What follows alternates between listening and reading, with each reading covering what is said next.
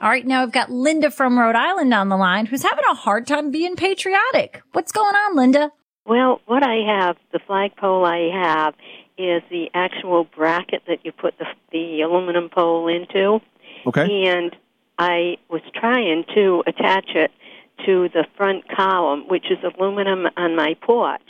Okay. But the column is not perfectly smooth. It's like variegated with indents, and it is right up close to the frame of the door. Okay. So I was able to put one screw in that came with it. And when I put the other screw in, it held for maybe a day, the first day the flag was up. Right. And the next time I went to put it up, the other screw, one of the screws pulled out. Just popped out, yeah. Okay, yeah. So you want to put this on a column, and you see the column is next to your door, is that right? Right next to the door frame. It's a very small area, but the whole area in the front is small.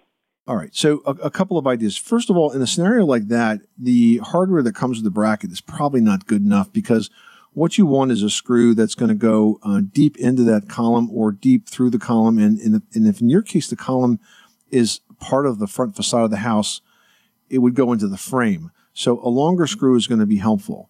And the second thing is that you're going to want to pilot hole those screws before you put them in, not just try to force them into the column metal. So you're going to want to use a drill that is smaller than the screw. If you can imagine a screw has the threads and has sort of the solid part in the middle, you want the pilot drill to be just a little bit smaller than that solid part of metal in the middle of the screw.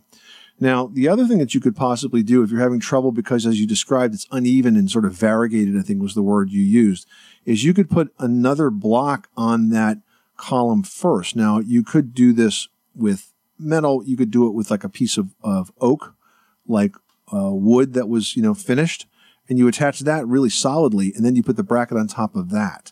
So this way you'll have another piece in between, but it might make collectively for a more secure installation by not putting the bracket right on that variegated, uneven column. So those are a couple of options for you, but I think you're going to need better hardware, not just what came with the bracket, because you're right. It has to be really secure, especially when that flag starts whipping in the wind. Those brackets take a lot of force, and if it's not held in well, it's going to pop out.